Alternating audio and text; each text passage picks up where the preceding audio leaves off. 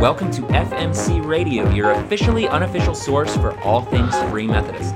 From in-depth discussions with key FMC leaders to daily updates during events like General Conference, we want to keep a consistent stream of information flowing to you regarding where God is leading the Free Methodist Church. I'm your host, Josh Avery.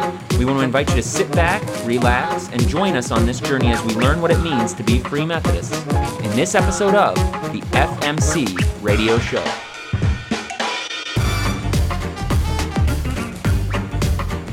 Hello, and welcome to FMC Radio, episode 42.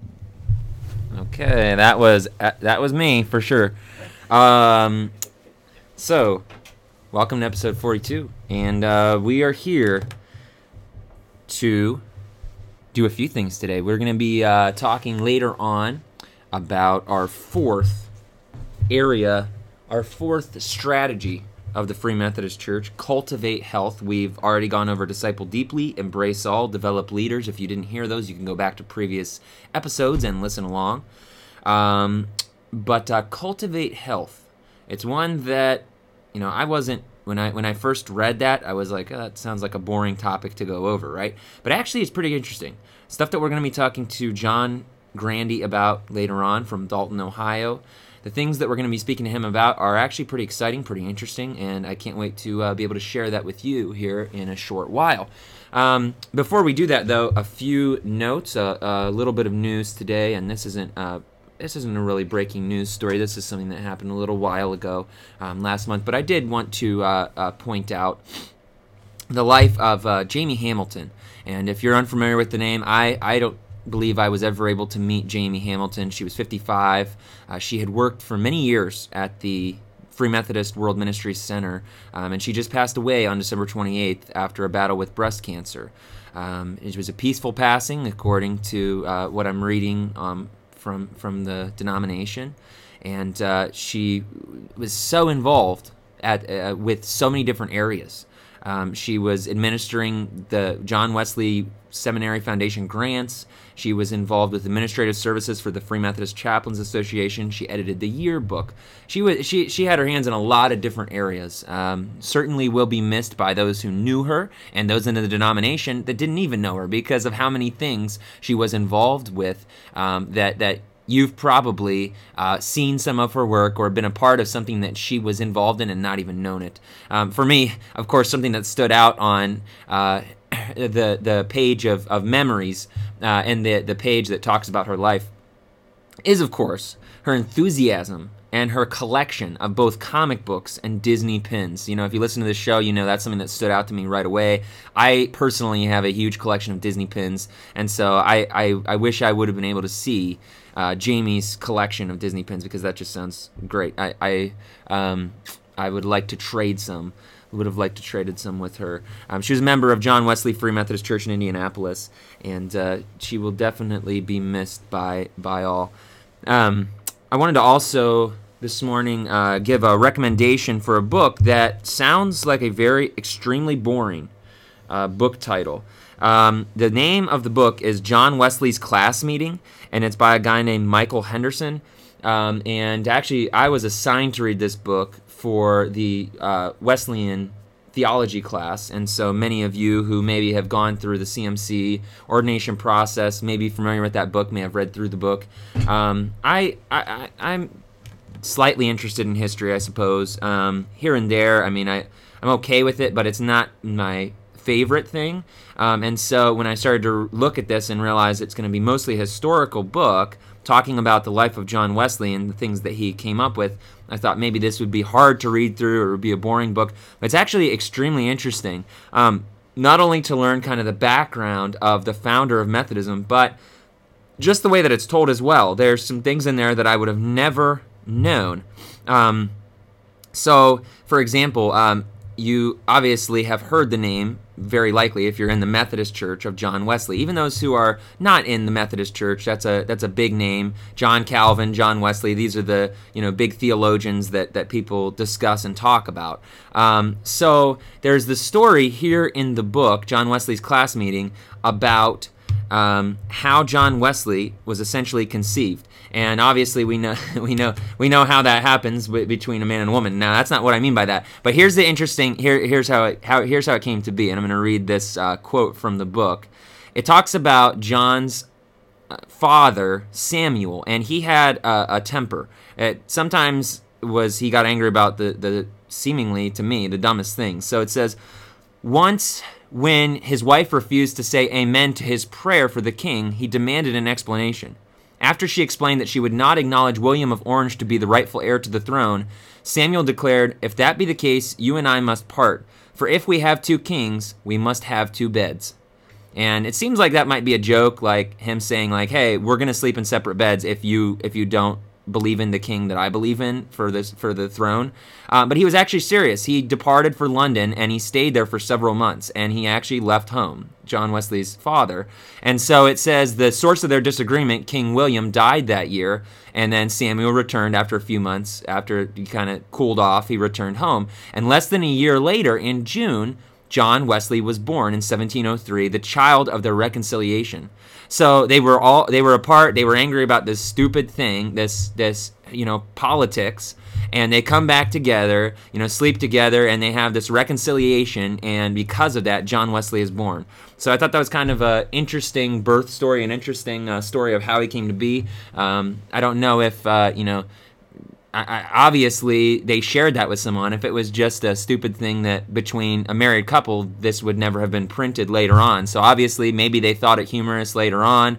I don't know if they told this story and thought it was funny, but somehow the word got out because it's now public knowledge. But little things like that are interesting to me.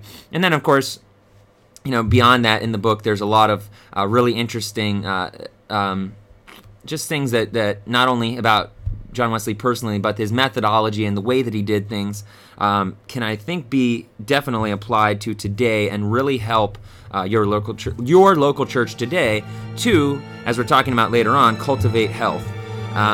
So let's go ahead and take a break here, and when we come back, we'll be with John Grandy, and we'll be talking about that idea of cultivating health.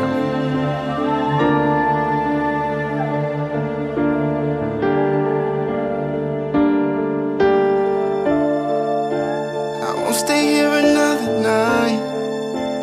If I gotta sacrifice who I am on the inside, I'd rather be an outsider. You can stay if you like, I'll see you on the other side. I wanna live the free life. I'd rather be an outsider. Welcome back to FMC Radio, and we are here today to continue our discussion, our look into these 9 strategies, these 9 areas of the Free Methodist Church that really kind of explain and give us a little deeper look at why we're doing what we're doing, the things that we're trying to do here. Today we're going to be talking about Cultivate Health, and we're going to see that some of these areas overlap. We've been talking about that these last few times. Like, it's not just its own thing today. When we're talking about cultivating health, you're going to hear overlap between discipleship and embracing all, and all the other things we've talked about already are going to be a part of what we're talking about today in Cultivate Health. And so we're here today with John Grandy. He's in the Ohio Conference. He is now, his official title is the discipleship pastor. We're going to hear a little bit about that in a moment. But he is at a church called Living Water Dalton. It's a campus. There are 2 campuses in that church. Thanks for being on with us today, John. Yeah, glad to be here. Thanks for having me on. Absolutely, yeah. Are you originally from Michigan? I am. Don't hold it against me. I thought so, and I don't know if I knew that beforehand or not, but I just, as you were talking, I could kind of tell from the accent, so... Yeah, go blue. I hear stuff about it all the time here. Well, but, yeah, we don't have to go that far or anything, but... We're supposed to love our enemies, so that's what I tell people. Okay, there you go. All right, well, so tell us, and I know a little more than the average person listening, but tell me a little bit more about your history leading up to what is now this recent change to being a discipleship pastor here. But tell us kind of what led up to that and then what your current role is there. Sure. Well, it's my origins start in a unique place. I grew up in the Catholic Church. My parents were both Catholic and grew up and went through the 1970s and the kind of charismatic renewal and the Spirit of God moving through not just the mainline churches, but also the Catholic Church as well. And so I had a very unique upbringing of a Spirit-filled Catholic Church and had a great history there. And so I grew up there, became the youth minister there at my home Catholic church when I was 19 and started leading youth ministry. And kind of backing up for a second, when I was 12, I got invited to an Assembly of God youth group, and it was there that I met Christ in a personal way, committed my life to Him, and attended that youth group through middle school and high school. So I've got this Catholic roots and these Assembly of God roots, and then went to Spring Arbor University in college and got my bachelor's degree in youth ministry. And so I guess with the three faith traditions in my background, you could call me a spiritual mutt if you want.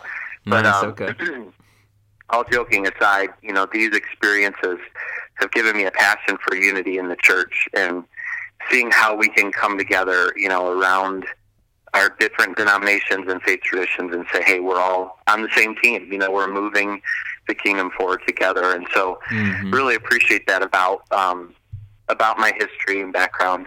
And so from Spring Arbor, I was contacted by Living Water and asked to consider becoming the director of student ministry, and went through the interview process and everything. And that was, kind of meant to be. So when I graduated, I moved to Ohio and became a full-time youth pastor here at Living Water.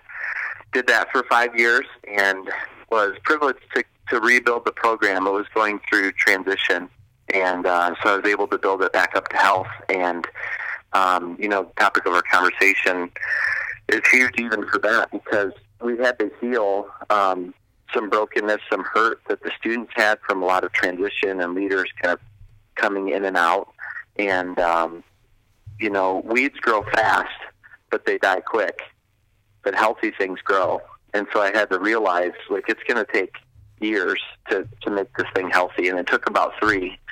So we started seeing some good growth in years 4 and 5, and that was exciting. And then at the height of that, I handed that off to our new youth pastor, Jason Boyer, who's also he was part of the Michigan Conference, and now he's here at Living Water. So in 2014 is when I became campus pastor at Dalton, which is our original campus. And that's before we launched the new campus. We were preparing for multi-site, and, you want to have we'll talk about this in a minute, but multi-site changes everything. And so, you want to have systems that are set up to help you thrive as a church. So if you have campus pastor in Massillon, which is our second campus, it's helpful to have a campus pastor in Dalton to have similar roles that can lead the church forward. So that's what we did, and I oversaw the spiritual direction of adult ministry, small groups, our discipleship classes, and I oversaw our kids and student ministry staff. So juggling a lot of plates, but it was good to step into that new role and be stretched and grown. And then as I was campus pastor, just really enjoyed meeting with people and discipling them, helping them move forward, and started pursuing what it means to be a life coach and help people develop goals to move forward stronger. So I started doing that kind of on the side in 2017 and loved it so much that I said, you know what, I think I need to start moving in this direction as well as working at the church. So we had some great conversations with our lead pastor, Mark Hurst, and he and the staff allowed me to transition to part-time discipleship pastor starting here at the beginning of 2018, and now I'm life coaching part-time as well, and it's going well. I'm getting new clients and helping people move forward, and it's very fulfilling. So that's kind of the new adventure that I'm in right now. Wow. Yeah, there's a lot of things that I didn't know that were interesting to me that you were talking about. And a lot of these things, as we continue on talking here, we're going to kind of, I think, you're talking about life coaching, of course. When we talk about church health, this is making people healthy. This is something that we're probably going to return to. Maybe you have some stories or some kind of things from that even in this short time, that you've already been able to see how can this life coaching, improve the health of the people in the church. For sure. It's pretty cool. You have so many different people working in 2 campuses with Living Water, and I didn't know Jason Boyer was there now. That's more recent, you said, just as the end of this year? No, it's been a few years now. I think What? we're going on 3 years. I have no idea how I overlooked that. I think the first time I ever met Jason was with you in Colorado when we were planning FMYC that one year. Yeah, that's right. And that's pretty cool. cool. And part of the selfish thing for me is I needed another Michigan fan down here, so I was all about him coming. Okay, so that was the main reason for that change. Yeah. Okay.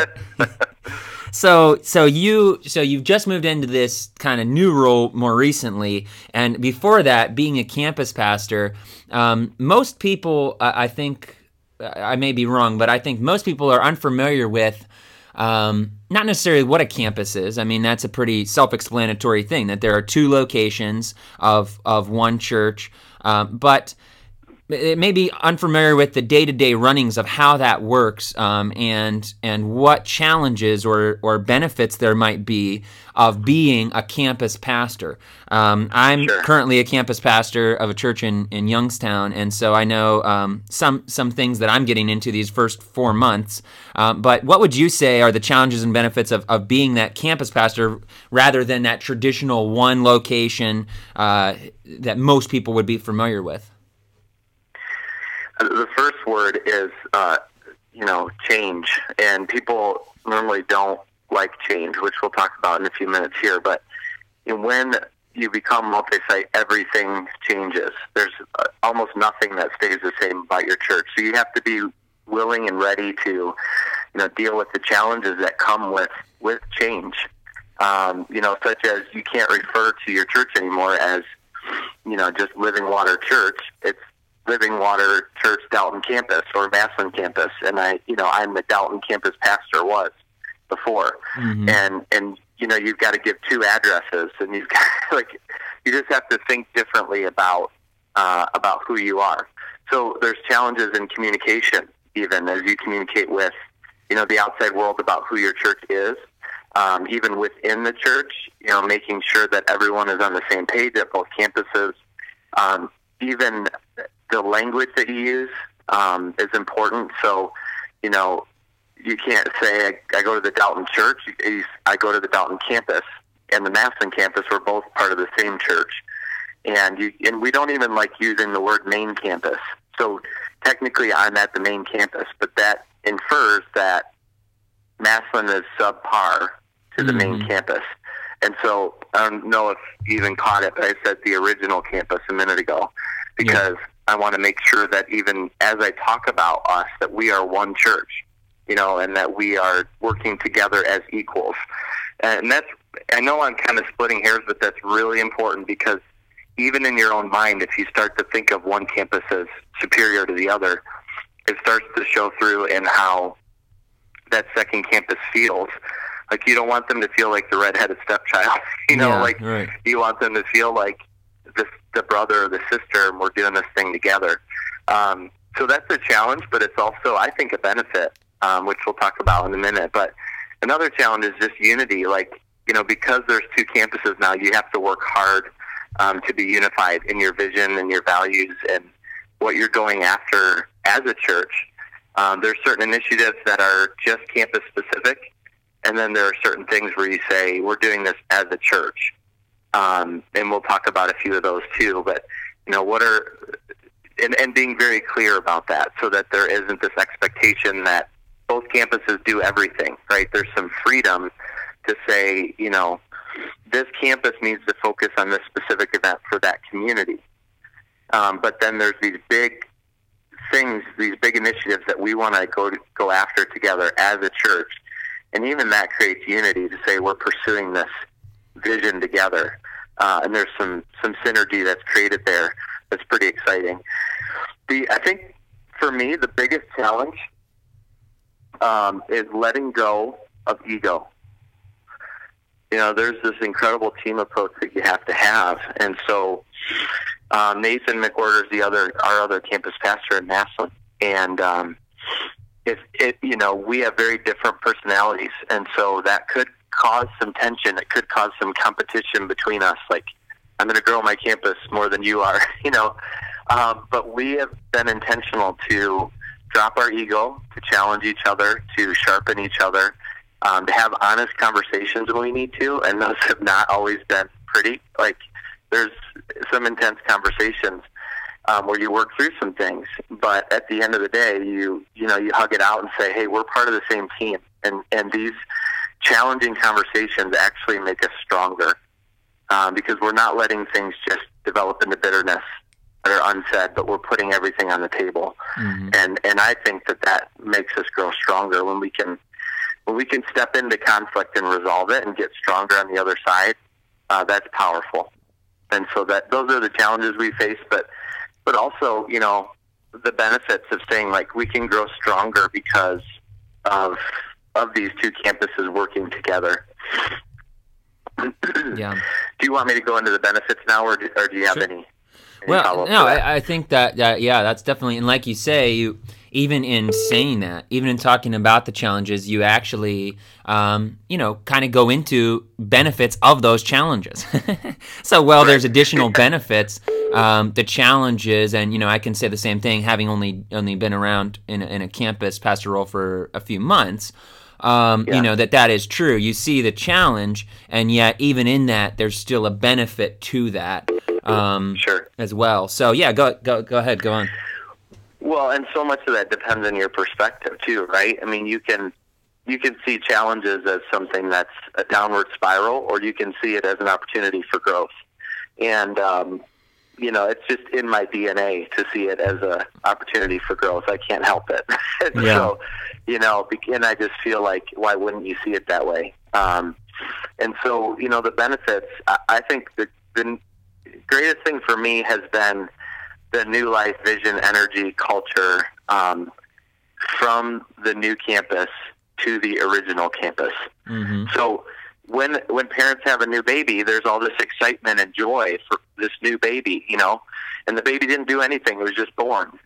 And there's this inherent joy in new life. And so we've certainly experienced that in Dalton because of what God has done in Massillon. And in the last 2 years, they've seen a lot of growth. In the beginning, it's hard. You're working to get the word out and help people catch the vision for the church.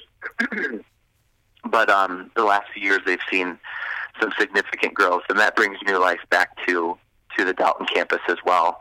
I think with that, you become others focused instead of self focused. So it's not just about the Dalton campus anymore. It's about, okay, how do we leverage growth in the Massillon campus? How do we make sure that we're continuing to remind ourselves that we've got to look out for them as well as us? And that produces some stretching, right, financially and staff-wise. Like, we've got a number of staff here. Off the top of my head, I'm trying to remember, full-time and part-time at the Dalton campus, but over 10 staff at this location, and then 2 paid staff in Massillon. And so when you look at that, it's like that's very unbalanced as far as numbers go. So there's some hard growth to say, okay, how do we staff Massillon, and what does that mean for Dalton? So those are just hard conversations you have to have, but I think that stretching produces growth and causes you to look to make decisions based off vision instead of necessity. And that's harder. Like, moving out of vision is hard, but it will always produce more growth and opportunity, because you're moving according to the vision and not just what is necessary for the moment. Yeah, and so I wanna talk to you specifically about this this campus in Dalton, because you were there and as the campus pastor. Something that led me to talking to you today on this issue of cultivating health was this article that was written by Light and Life a few years ago. I'm not sure when the exact article came out, but it was about the Dalton campus, and it talked about how Dalton is a small town, and the population was actually greatly reflected in the church attendance. That there was a lot of people from that small town that came. So when we talk about church health, your church is on that Free Methodist Cultivate Health website, on that page, as saying, hey, these are the people that they kind of know what they're doing here. So first of all, what is the strategy there to reach out to people in the community? Sure. Well, and just to give you some quick numbers, in 2017, the Dalton campus averaged 587 attendees per week. And our village has 1,830 people in it. So that means our church represents 32% of the population. 1/3 is a pretty significant number. And so we're honored to be able to, to have that kind of impact on our community. I think what's important to mention, and this is just kind of a side note to multi-site itself, but many of the people who attend Living Water are from all over the county. So we're not just reaching Dalton, we're reaching, Worcester. We have a great couple that comes from Creston. We've got people from Smithville. And so, all over the place. So when that's part of how we need to start thinking, is not just, okay, how many people come from your town, but how many people come from your county? Mm-hmm, mm-hmm. Because we're not taking horses to church anymore.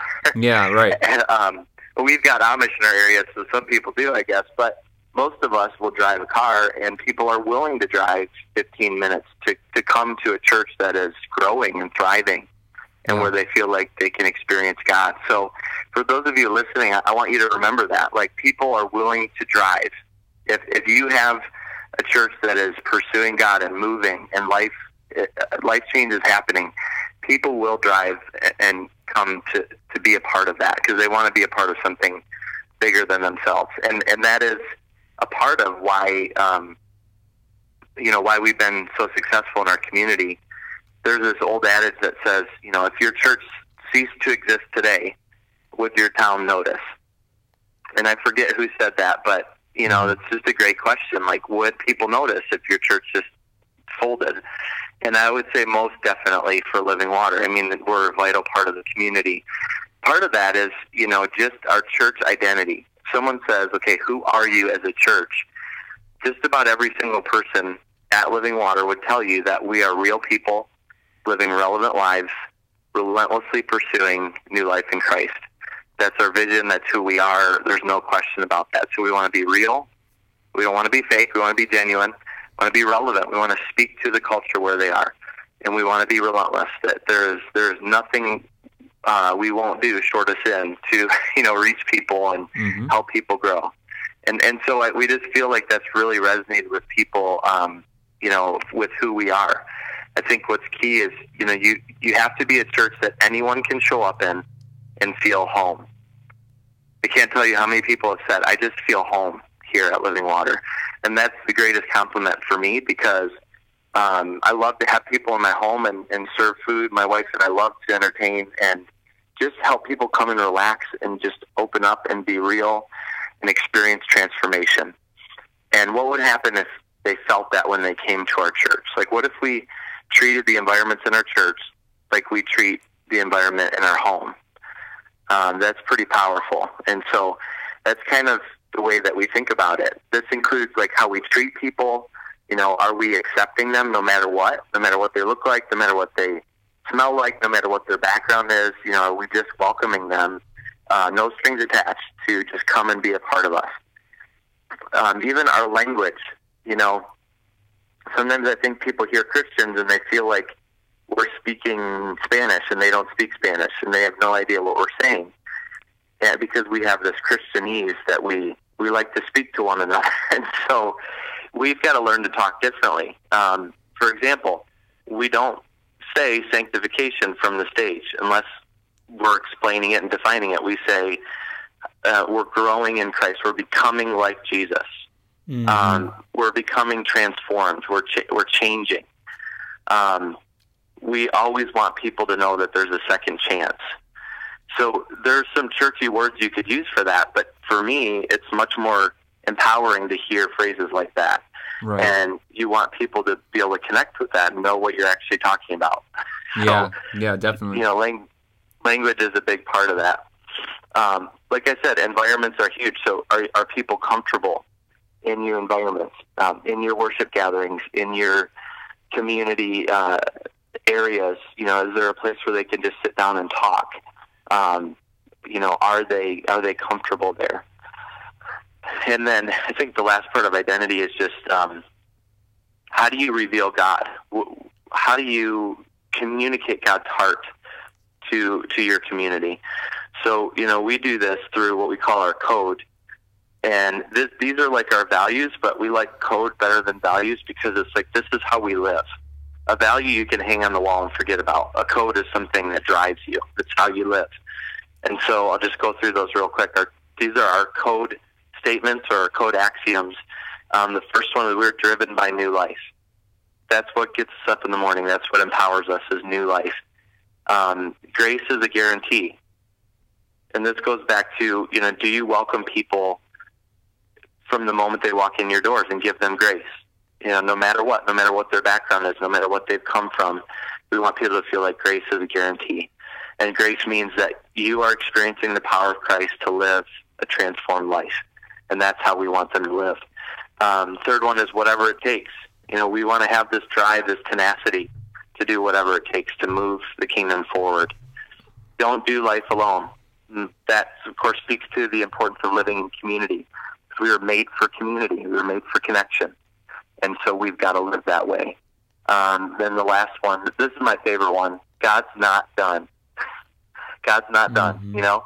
Yeah. He moved in miraculous ways in the past, in our history, in our Old Testament, even in our New Testament.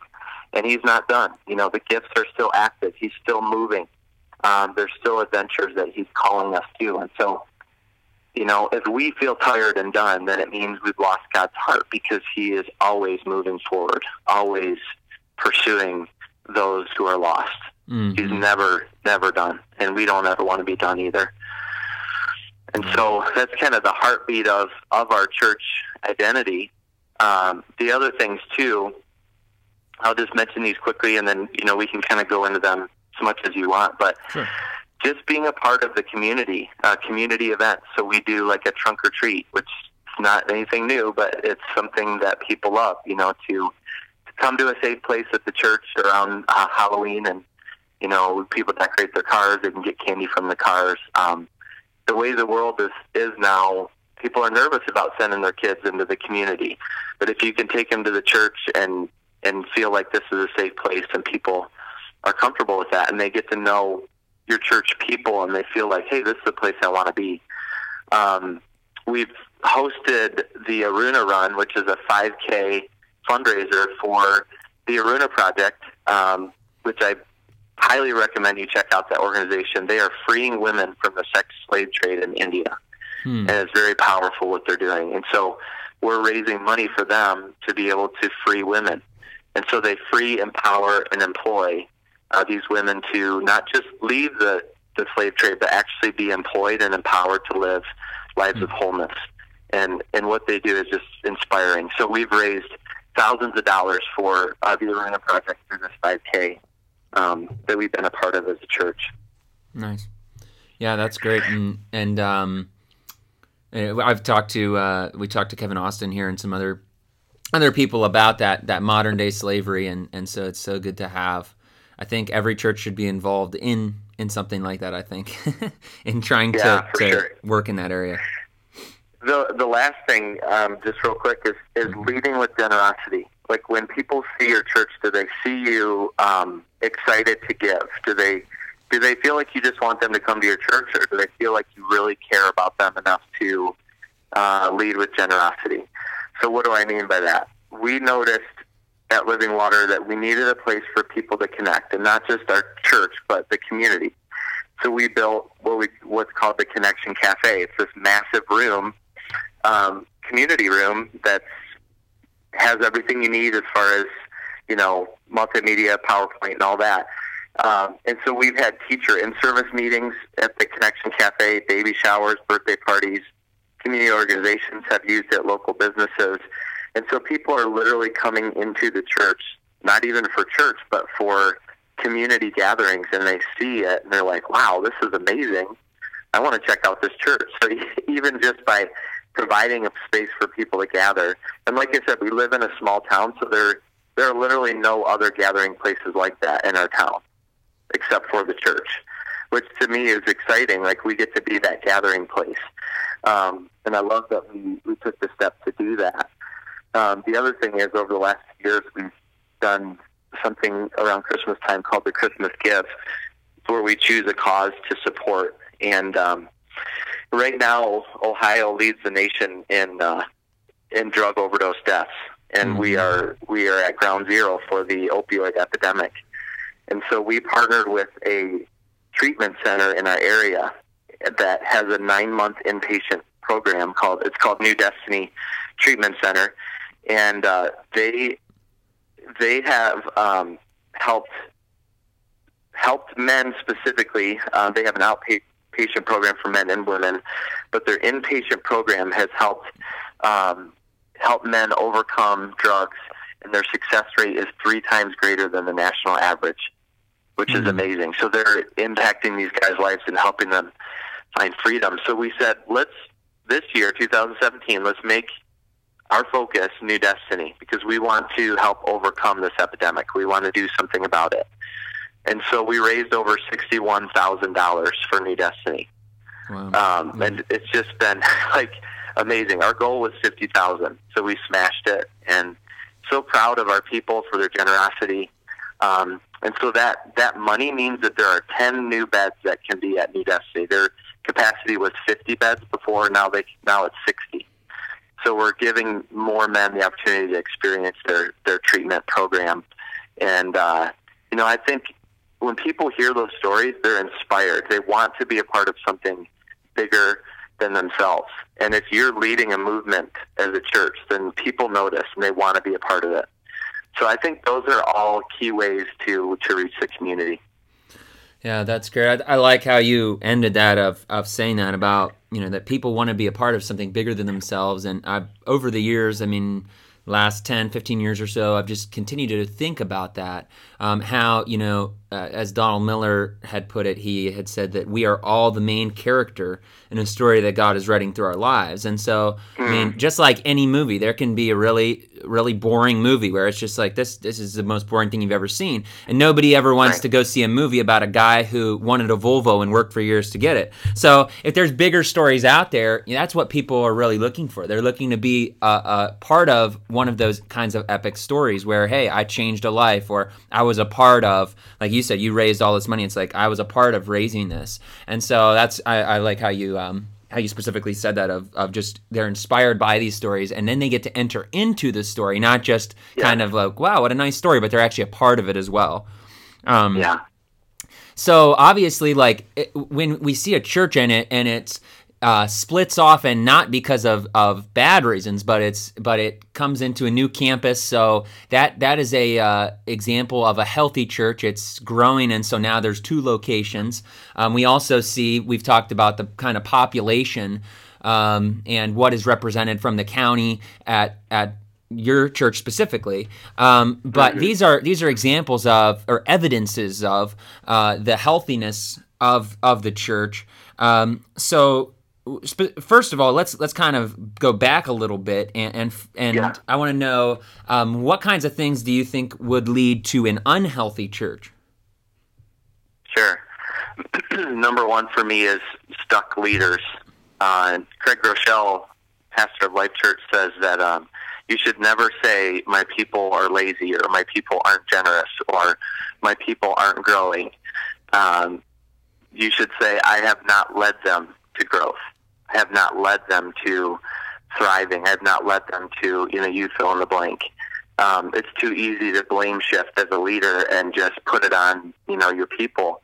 And there can be frustrating times in ministry, no question. But as leaders, we have to take personal responsibility for the culture of our church. We have either allowed it to become what it is, or we've allowed it to stay the same. And so if there isn't growth and vibrancy in your own life as a leader, then how do you expect there to be growth and vibrancy in your church. Mm-hmm. And so, here's a gut check for all of us, myself included. Where are you unhealthy as a leader? Because there's a good chance that your church is unhealthy in the same way. Mm. So if you're stuck, then your church is going to be stuck in that same place. Yeah. It is up to us to lead our churches where they need to go, to change the culture. If you don't like something about your church, do something to change it, because you're the leader.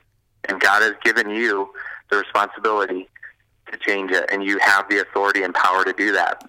Jesus said it, so do it. That's just kind of me kicking us in the butt to say, let's drop our excuses. We have the power that raised Jesus Christ from the dead living within us. So let's use it, and let's go after what God has for our church. Yeah. So I'm jumping too quick into the next question, but so where are you stuck? Where are you unhealthy? That's really important. We have to start there. The second thing is gossip. And I would define gossip as having honest conversations with the wrong people. Yeah, that's really good. I like that. Yeah. Because the problem isn't honesty. Like, you're going into great detail with people about your issue, about your frustrations, but it's with the wrong people. Right. Because when we gossip, we're not courageous enough to talk to the person directly. And the challenge with this is it leads to gossip and hurt, and it leads to brokenness. And, it's, once again, it has to start from the top. Like, we cannot allow those sideways conversations to happen, in our church staff and among our church people. We have to be willing to model honest conversations as leaders, and then teach our people how to go there. Because gossip is just incredibly dangerous and hurtful. Yeah. And so we've got to have honest conversations with the right people. And we'll talk more about that in a minute too. I think the third thing, and for me, this is a big one, resistance to change. Mm-hmm. I think many people truly believe that change is bad. Like, no matter what, if it's change, it's bad. Why? Right. Because change is uncomfortable, it's unfamiliar, and it's unknown. Yeah. You're stepping into a place that you haven't been before, something that's different than what you're comfortable with. And especially if you like what's going on and something changes, then you're like, hey, if it ain't broke, don't fix it, Sure, sure. But so there's this resistance to change that I see, no question. In our context specifically, maybe others don't see that as much, but I do feel like it's part of our human nature to resist change because we fear the unknown. Yeah, and I think that's definitely, I think anybody listening can relate to that. What reminds me of is recently, I think it was on the last episode or something like that, but we talked about some of the results that have been coming from these churches that were experiencing the recalibration through Bishop Roller this past year, and how great this recalibration has been. We heard great things, and in the January Light and Life, there's a lot of quotes and evidences towards how great this was. But that's after a year, people are able to see the evidence. They're happy with it. But on the front end, they say, well, these things are changing. These recalibrations, it's really different, and you're not able to see into the future. It gets scary, and people don't embrace that change. But I think that goes back to just having faith in our leaders, especially, of course, one who's heading it up, Bishop Roller, having that faith to say, okay, well, I don't know if I can envision this. I'm kind of nervous about it, but hey, I'm going to give it a try here and kind of wait to see those results. And that leads towards the health, of course, and not the unhealth. But on that, Bishop Kendall had written about cultivating health in our churches, and the first quote that he had, the first line stood out to me when he said, "In the beginning, God created everything healthy and whole." And we know that. I mean, that's not some earth-shattering thing for us to hear or some surprise to us. But we sometimes forget about that potential. God, Jesus, he kind of asks us to bring that healthiness, that wholeness back into the creation, back into the community. So we've talked a little bit about this, of course, throughout the whole interview, throughout our whole time. But if somebody out here is listening, and they're wondering, whether as a leader or even as somebody who's attending a church that seems to be dying, seems to be unhealthy, what steps could be taken to bring our churches back to that healthy potential that God has made available to us? Sure. Well, I think what's key is, probably one of the most quoted scripture verses that's so powerful, Philippians 4:13. I can do all things through Christ who gives me strength. That speaks to potential. Like, there's great potential in that statement, and we have to keep our eyes on that in potential. If we lose sight of that, then we stop growing, because we lose a vision for what's possible. But on the other hand, if we realize that our godly potential is possibly limitless, then there's no end to the growth we experience. Mm-hmm. I think I'm reminded of C.S. Lewis's quote where he says, in the end, I think we'll find that hell began on earth, that it began when we stopped, when we refused to follow after God and we rejected him, that's when hell began. And when we die, it's just a continuation of the way we were already living. Mm-hmm. And then he said, in heaven is the same way. If we pursue Christ, if we surrender all to him, then we begin to experience heaven now, and we continue to live into that reality. If that's the case, then, we're beginning to experience that kingdom life now. And then there's so much, unlimited potential of what we can step into because of the power of the Holy Spirit. So, I guess just starting there to say, like, man, if God promises that we can be whole and healthy, why wouldn't we go after that? And especially as Free Methodists, we believe that we can be sanctified, that we can keep growing, that there's never an end to how much we can become like Christ. Then, let's get after it, right? Like, let's go as far as we can on that journey. And for me, it inspires me to say, I don't want to stop short. I want to keep going. Like, there's so much potential there. So now you got me going as a life coach. But I think, once again, it starts with us as leaders. Like, to the extent that we thrive, our people will thrive. And so we've got a model for them. I remember in high school, one of my chemistry teacher, Mr. Graham, said, everything rises and falls on leadership. And I'll never forget that. If you want to grow something, you have to step up as a leader and make it grow, make it become healthy. I think two scriptures we need to stake our lives on are Ephesians 3:20. Now to him who is able to do immeasurably more than all we ask or imagine, according to his power that is at work within us.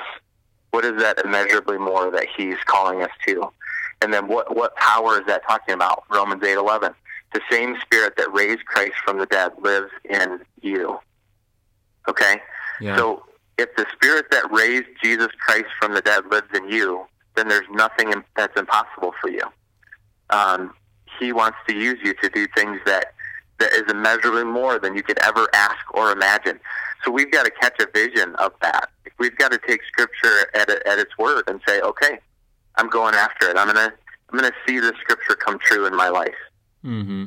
And that is so important, because Scripture promises all over the place, that God wants to make us healthy and whole spiritually, emotionally, relationally, mentally, and physically. That we are 5-dimensional people, and he wants us to have wholeness in all 5 of those layers. So I think the question is, how are we doing at that?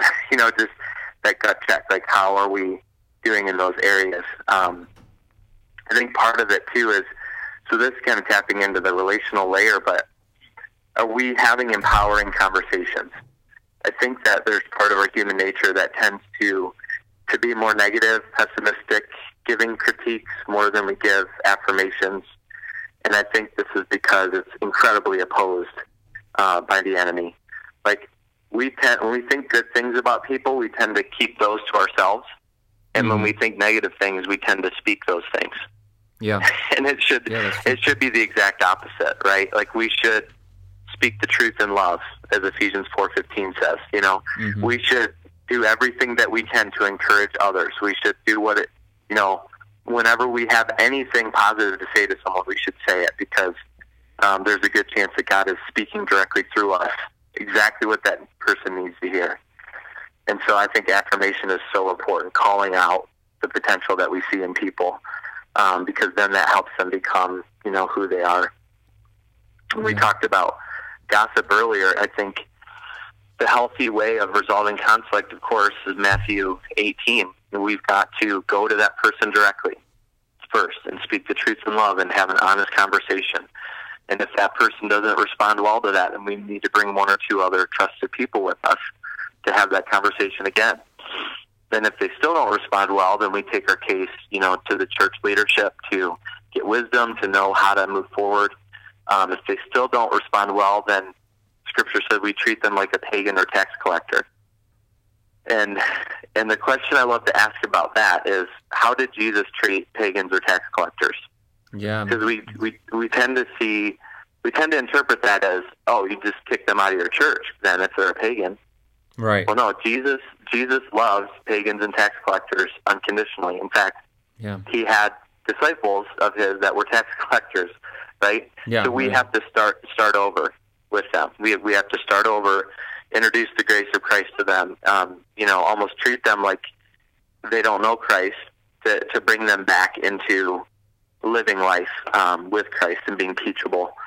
So I think that, we can't reinvent the wheel. That's exactly how Scripture teaches us to deal with conflict. So that's how we need to do it. It starts with having the courage to talk honestly with people face to face. Yeah. And I can't tell you how many people just refuse to do that. They just won't do it. And it makes me frustrated, because there's opportunities for growth even in that relationship if you're willing to have honest conversations. Those things take our relationships deeper. But if we won't work through conflict, they just stay at surface level all the time. I think the last thing is just realizing that change is good. The change leads to growth and health.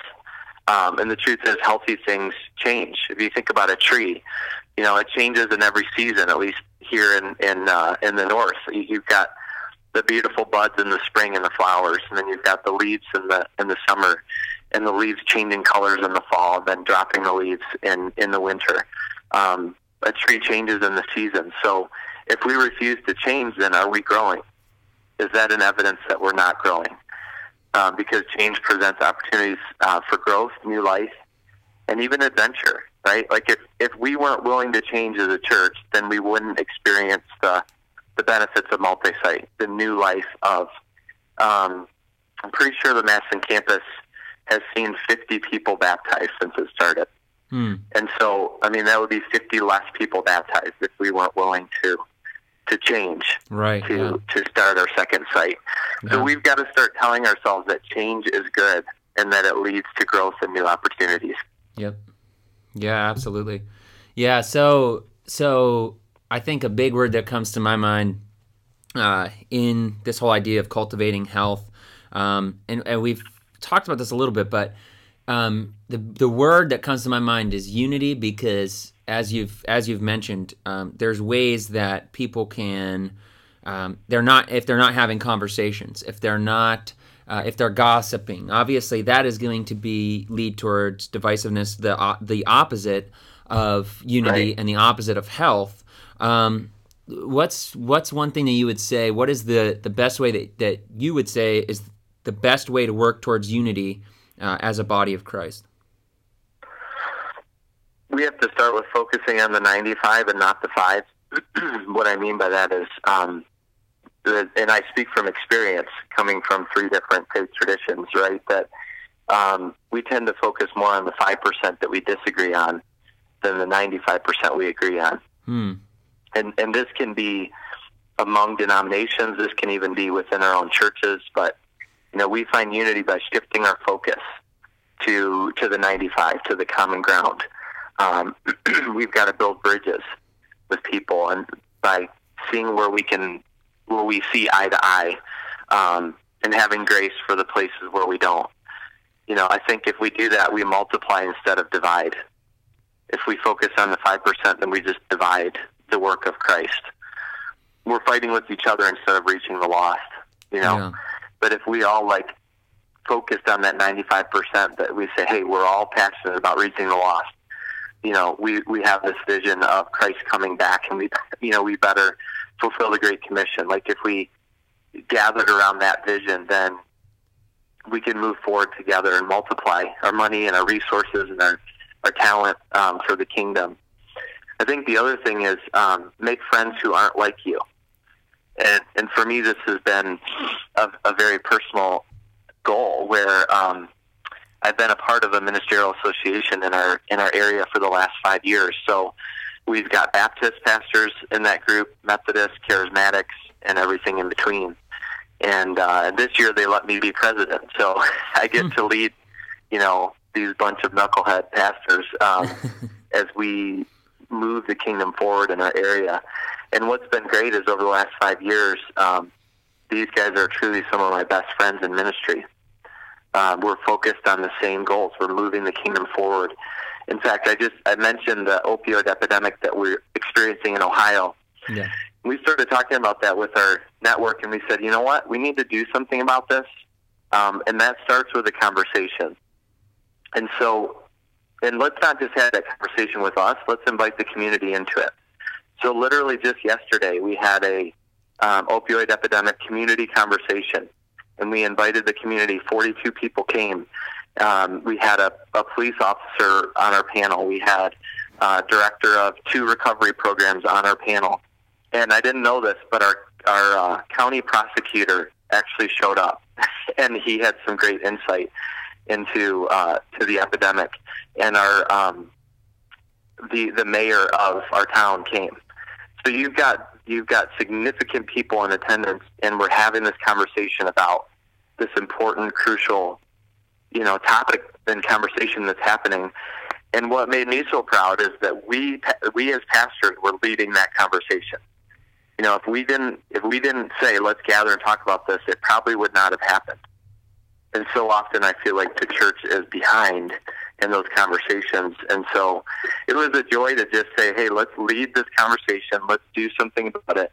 And because a bunch of pastors who from different faith traditions were willing to find common ground, we were able to invite the whole rest of the community into that same common ground, excuse me, and have that conversation and move forward and say, we want to be a force of change.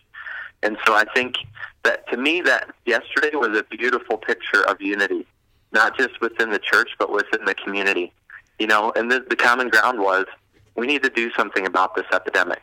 We're not going to put our heads in the sand. We're not going to pretend it's not there. We're going to do something about it, and let's link arms and do that together. So that was incredibly rewarding to be a part of that. That's awesome. Yeah, and I think that's a good picture of that word, unity. There are so many different churches that are struggling with this, and I think normally the first thought is, locally, okay, unity. How do we achieve that unity within, our local church? But even as you're talking about these other churches in the area, I mean, that should be the case, that it's not, oh, well, those are the Baptists over there, so we're not going to go over there. We're going to, that's how it is in a lot of communities. Right. It really is meant to be just people supporting each other in that, as you said, like the 95%, you may disagree on some things, but the 95% that you agree upon, that's what is gonna make that change, make that unity in your community, but also even then it'll reflect back into that local church as well. I think there's, in all the stuff that you said, I'm gonna have to write down some things as I listen to this again, and there's a lot of good quotes that I think you had today. One was the 95-5 thing. There were some other things in there that were like, oh, that's really good. The thing about gossip, your quote on gossip, I think those are some really good quotes there. So if you haven't used those before, write those down and use those in the future. I will. Thank you. I do love writing and hope to write books someday. So now I'm recorded live saying that, so I better do it. Yeah, absolutely, yeah. Well, thank you so much for being on with us today, and we'll probably talk to you again sometime in the future. Yeah, thanks, Josh. Hey, I want to say one more thing, that I just really appreciate you and what you're doing with this podcast to just create conversation. I think it's so huge in helping us stay connected and to move forward.